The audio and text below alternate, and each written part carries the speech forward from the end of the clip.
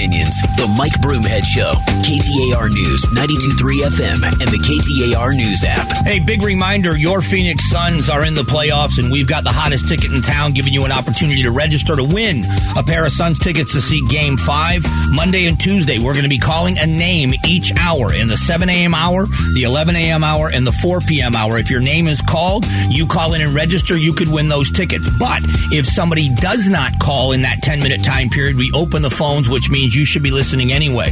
But if you want to register to possibly have your name called, just text the word ticket to 411-923. That's ticket to 411-923. You might go to Game 5. All right, how many guns have Americans purchased since the pandemic or during the pandemic? That number is almost 60 million. 60. We are now seeing in states where they are talking about invoking what they call an assault weapons ban. Those states have got a huge run on guns. I will tell you, it's not a secret, but this is how it works. When there are presidents in office that talk about gun bans, gun sales go through the roof. So you can think whatever you want about gun owners if you are a gun control enthusiast.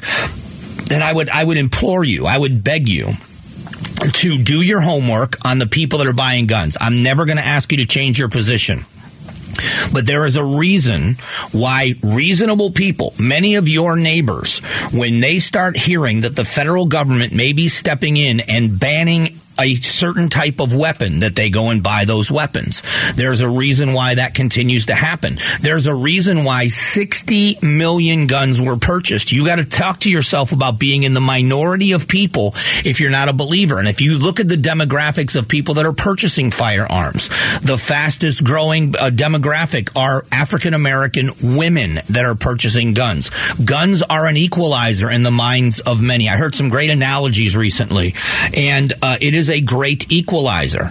People are afraid. And if you go back to during the pandemic and you look at some of the things here in the Valley, now I used to live kind of in the Arcadia area. We called it Arcadia Light. And that was one of the areas that was going to be targeted by Antifa through the intelligence that was gathered by law enforcement. We know that Scottsdale Fashion Square got kind of rioted one night. People were afraid.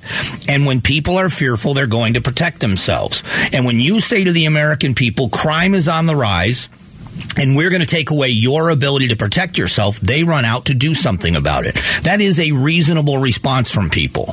So if you are an anti-gun person and you hear the number 60 million guns are purchased, you have to realize it's not 60 million crazy people or 30 million crazy people buying two guns. That these are not mentally challenged, crazed people. These are average Americans that realize that there is something to be said for protecting yourself. So we know that there are people that do bad things with guns. How do we stop those bad things from happening? That's one of the questions. That's a big question. And I think it's a valid question. But while we are asking it, don't forget that number continues to rise. So you are kind of the outlier in some way. And I don't mean that as a negative. I'm asking people, I don't expect you to ever agree, but have a better understanding. If you're someone that's never owned a gun, never touched a gun, never purchased a gun, don't even know anybody that owns a gun, never seen a gun in person, you are in a place of ignorance, not stupidity. And you don't know what you don't know. Talk to somebody that's a gun owner. I'd be happy to have a conversation with somebody about why I own firearms and what's the purpose of having more than one and what's the difference and why do you need this and why would you do that? How about the process of legally obtaining a firearm? What about the sense of responsibility? What's funny is the NRA, that is supposed to be the most evil organization when it comes to gun control advocates. Do you realize that the National Rifle Association is the premier training organization in America? They are a gun safety organization, training in gun safety, training instructors in gun safety. It is an amazing organization that promotes gun safety and legal firearms ownership. What's focused on about the NRA is the fact that they lobby the government heavily to keep the Second Amendment the Second Amendment. But if you look at what they do so much in safety and training. And the reason why I'm doing this is because I want shootings to end like you do. But there are far more reasons that it's happening than the fact that guns are available. State of Washington is now saying that they are moving forward with their assault weapons ban. Colorado, which is also known as a blue state, is not going to ban assault weapons. When you go to cities like Chicago, where there's this huge high murder rate, what are their excuses? Well, people are getting the guns from other places and bringing them into Chicago because they're not buying them here. Well, no offense, the criminals that are shooting each other in Chicago are not getting guns through legal means anyway. And by the way, the number one firearm that is killing people in our society, if you believe it's the guns, are handguns. It's not rifles. It's not the AR-15 type rifle. It is a handgun. Whether they are semi-automatic handguns or they are revolvers, handguns are used in far more deaths than rifles are. So this emotional response, I understand, but it's got to be defeated. Because let's say the gun lobby or the anti-gun lobby is successful in getting bans put in place. I think there is a danger in it. There's two of them. One of them is it infringes on a law-abiding citizen's Second Amendment rights. Number one. But number two, it is like going to the doctor when you're not well. When you go to the doctor and you're not well, you go there and the doctor diagnoses you and says, this is what's wrong with you. And they're wrong. They diagnose you with the wrong illness and they begin to treat you for the wrong illness. You leave there believing you are now on a pathway to better health.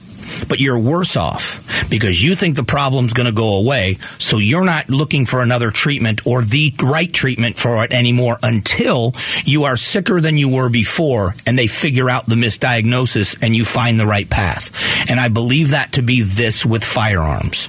And I know a lot of people don't agree with me, but this is about mental health. This is about mental stability. It's about laws that are already in place that are not being enforced. It's about lists that people are supposed to be on that they're not, and updated enforcement lists. Because I will tell you, the firearms dealers that I know, and there are many of them, the firearms dealers that I talk about Tombstone Tactical all the time, and I don't want to bring any one specific place into my political conversation because I don't know where they stand. But I can tell you this, I've gone through the background check process. I have gone through the concealed carry permit process with the fingerprinting and the background check. I've been through it multiple times, understanding how well it works. I've seen people denied firearms. I also have seen firearms dealers where somebody has qualified, so to speak, to buy a firearm by passing the basic background check, but denied because it's suspicious in nature to the seller. So the idea that firearms dealers are irresponsible is also a false narrative. What we're going to do in a moment is we're going to talk about the Red Cross.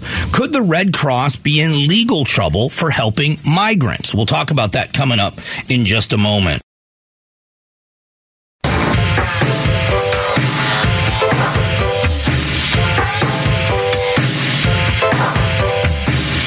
Strong values and strong opinions. The Mike Broomhead Show. KTAR News, 92.3 FM, and the KTAR News app.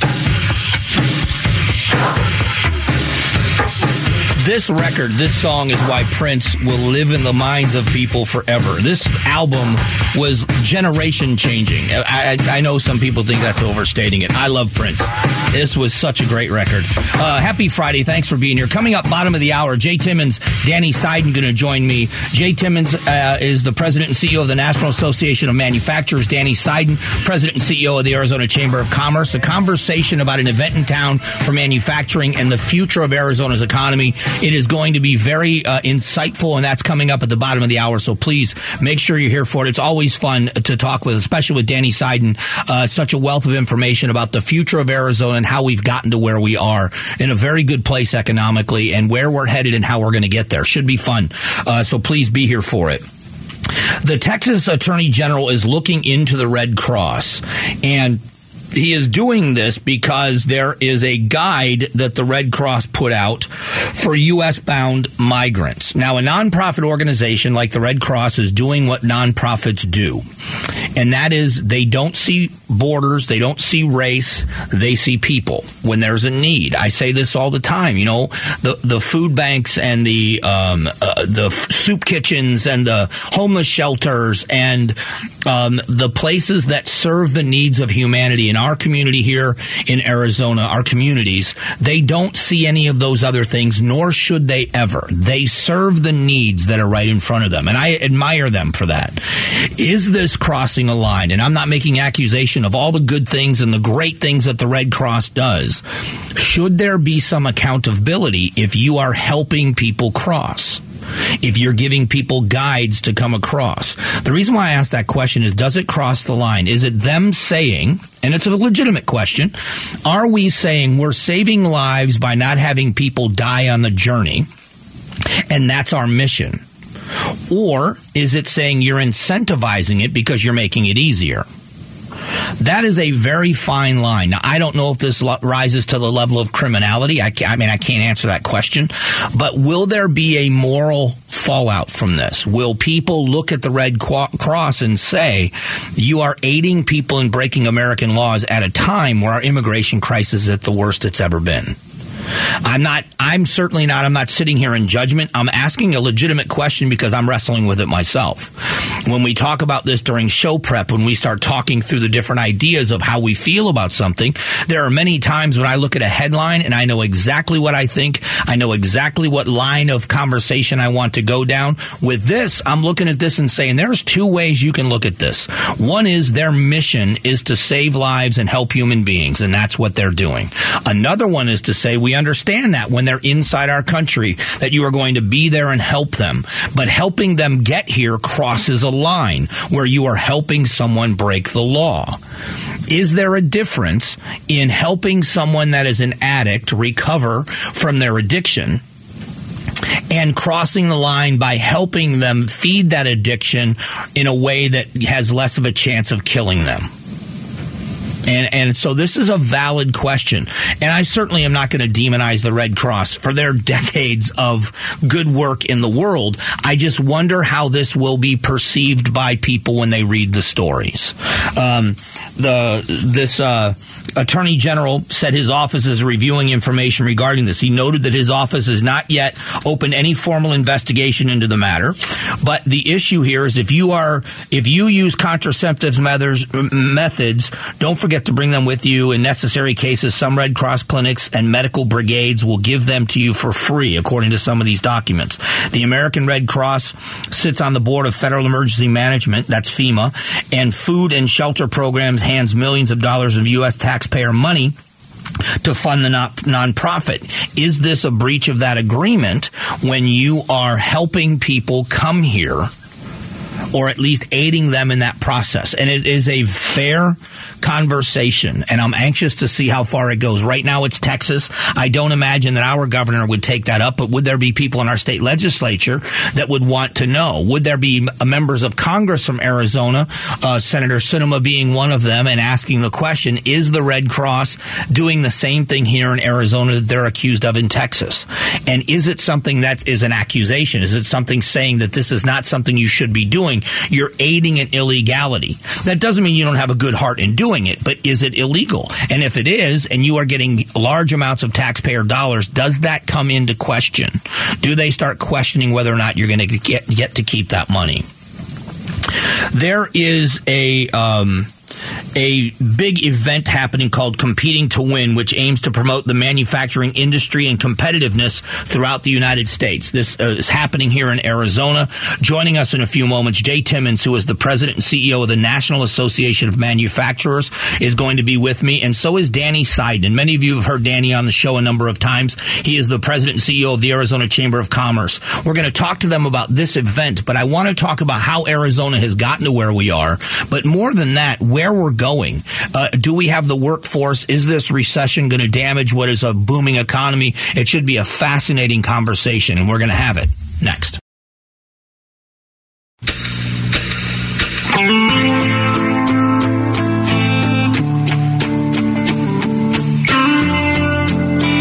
Strong values and strong opinions. The Mike Broomhead Show. KTAR News, 92.3 FM, and the KTAR News app. All right, I'm very excited about this conversation. One of my guests, a frequent guest on the show and has been for years, Danny Seiden from the Arizona Chamber. Danny, welcome. Thank you so much, Mike. Thank you for having me. Love being on the show. Lots of good stuff to talk about. Exciting day for us in Arizona.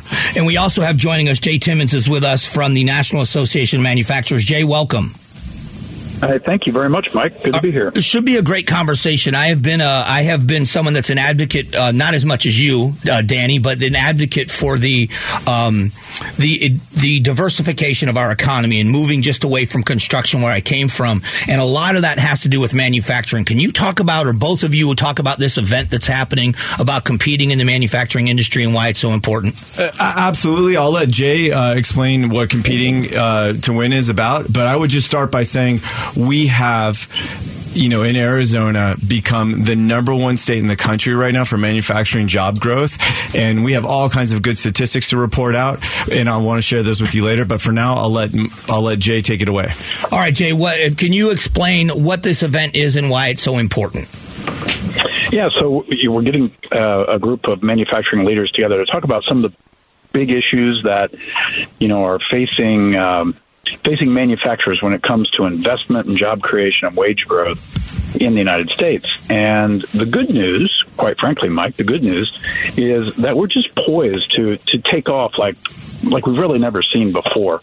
And there's a few reasons for that.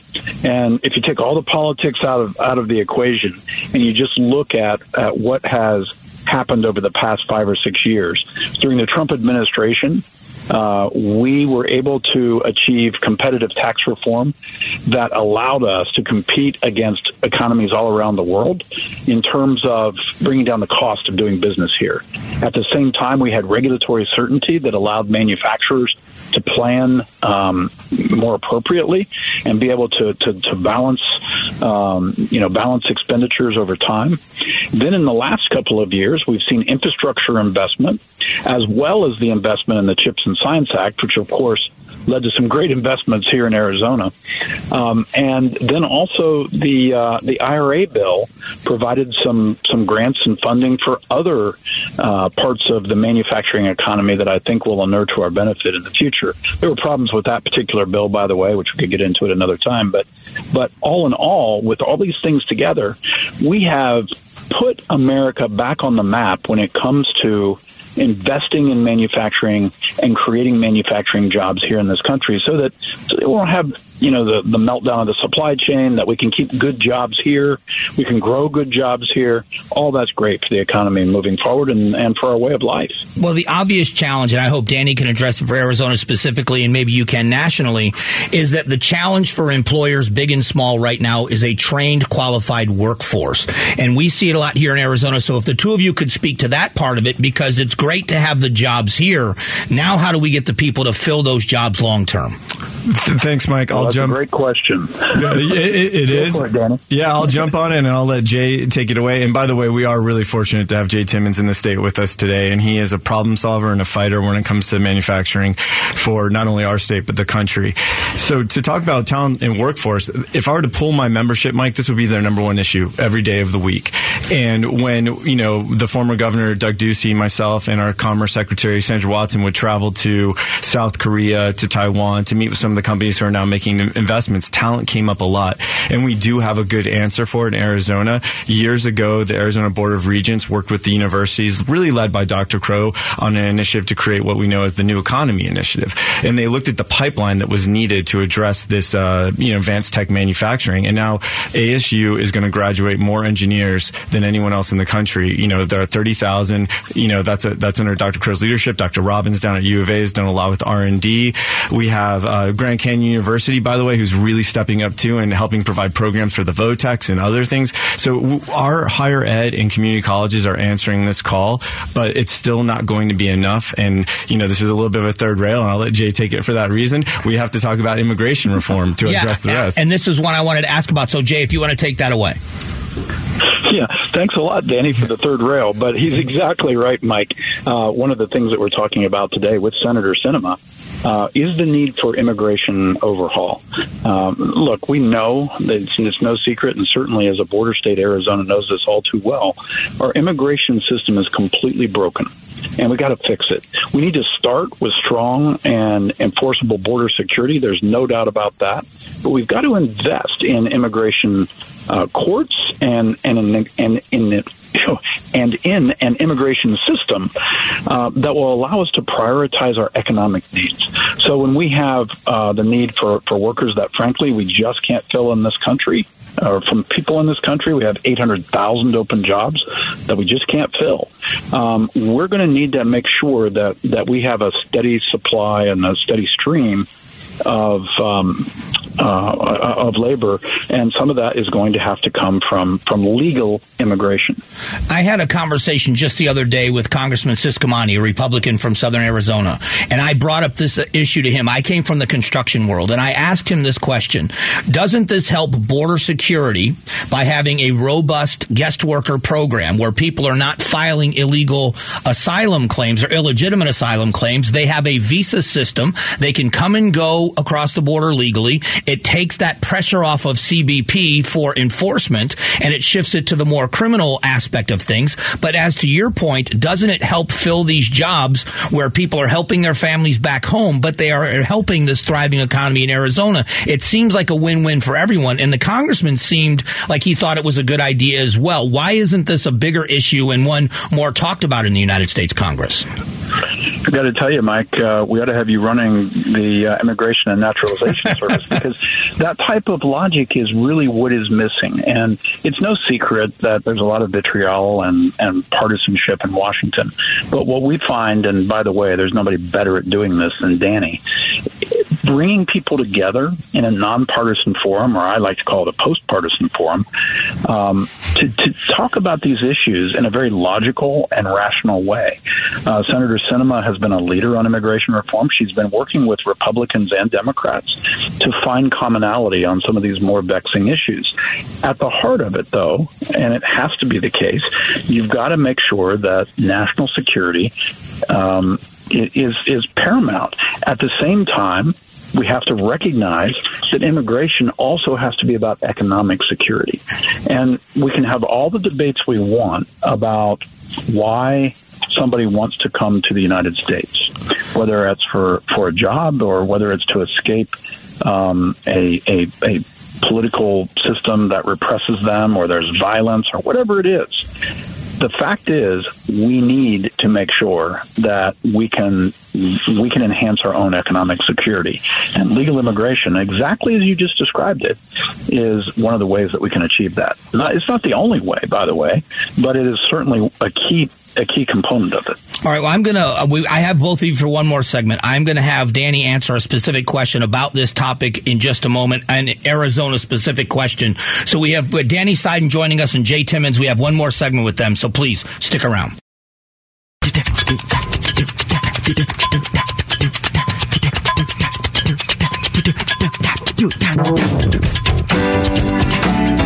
Strong values and strong opinions. The Mike Broomhead Show. KTAR News, 92.3 FM, and the KTAR News app. All right, thanks so much for being here. Keeping with the topic, Danny Seiden is here from the Chamber of Commerce. Jay Timmons from the Manufacturers, National Association of Manufacturers. I want to go back to you with this topic, Danny, specifically about the immigration aspect of this. It would seem to me that being a border state, that when it comes to the Chamber of Commerce around the country, that you and, of course, the head of the chamber in Texas, Glenn Hammer, that used to be here, would be the go-to people of the expertise of what needs to be done. Is that the case? That's nice of you to say. I think we have a responsibility to lead on it, and we do have the ability to find experts. But you're correct. Glenn Hammer, who is the head of the Texas Association of Business, and I have formed a regional partnership to work on things like immigration reform, to work on things like cross-border trade, to work on things like, is the EPA going to pass regulations that destroy the growing economy of red states like Arizona and Texas? So we've teamed up to kind of have more of a state action network, and there's there's others who join in with us. Stivers in Ohio, former congressman, is our counterpart up there. He's great. He stands up on these issues too, and all the manufacturers around the country as well who Jay works with. But it's also, and to go back to Jay's point on national security, a stable, safe, a prosperous Mexico is so good for the economy of Arizona being our number one trading partner, but for America as a whole. But it goes deeper in Arizona. Rocky Point is a second home for so many people here in the Valley. The family connections from people on both sides of the border. This seems like a no-brainer to all of us talking about it, but it's got to be frustrating to both of you that as common sense as this seems, nothing seems to be able to get done.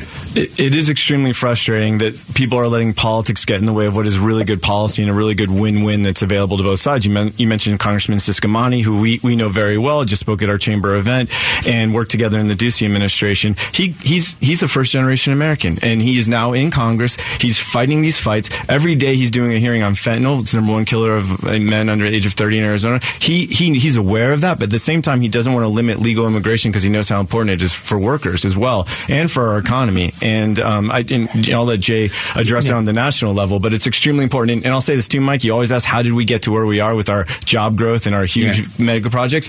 It's the region a lot of times. When we pitch a Lucid, 10 years ago, we pitched them on being this close to Mexico, having our rail yards, being that close to a port. It all comes into play. So, yes, we need stabilization on both sides of that border. So, Jay, let me ask something to you on the manufacturing side. Maybe you have these numbers or you don't. How big of an influence could it be with that immigration system, that guest worker program? What kind of dollars are we talking about in jobs if we were to open that up to people from outside of our country? So I can tell you that we have about 800,000 open jobs in manufacturing today. That number is going to grow to about 2.1 million by the year 2030. If we don't have some serious corrective action, that's going to cost our economy about $1 trillion every single year. Think about quality of life that is depressed because of that. So we're not going to fill all 800,000 jobs if we correct the immigration system, but we can come a long way.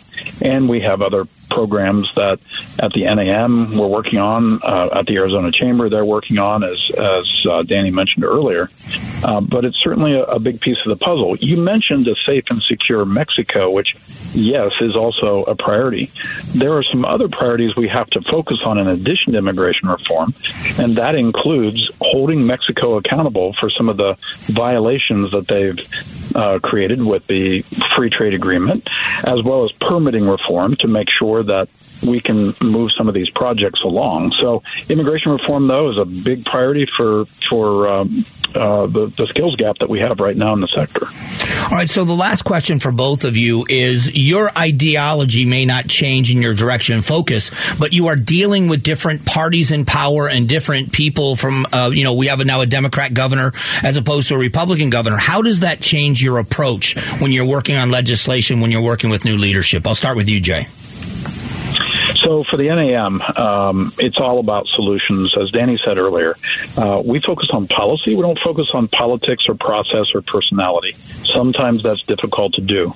But I'm old enough to have seen many public officials and candidates, and by and large, almost all of them want to do the right thing for a stronger, more prosperous America. When you start with that position and you say, look, this is what we need to do to move forward, you can work to get things done, and we can create solutions, and you can kind of push the fringes off to the left and the right.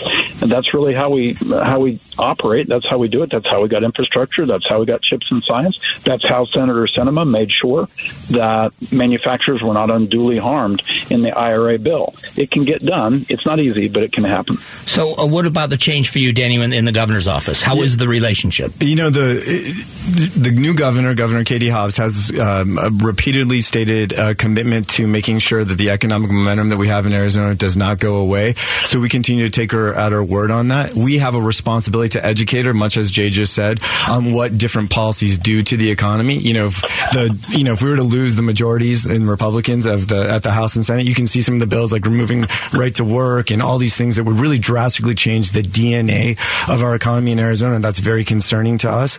So we're hopeful that Governor Hobbs loves these ribbon cuttings. She loves the job announcements, and she knows we did not get here by accident, and the policy matters.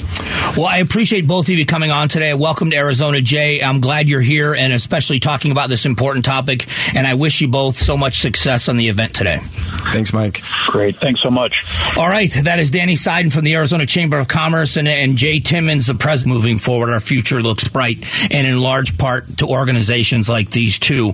We'll talk more about it. Coming up here, it's just after 11 o'clock, we're going to talk about the climate change agenda and how it applies in policy and politics. All that's coming up next.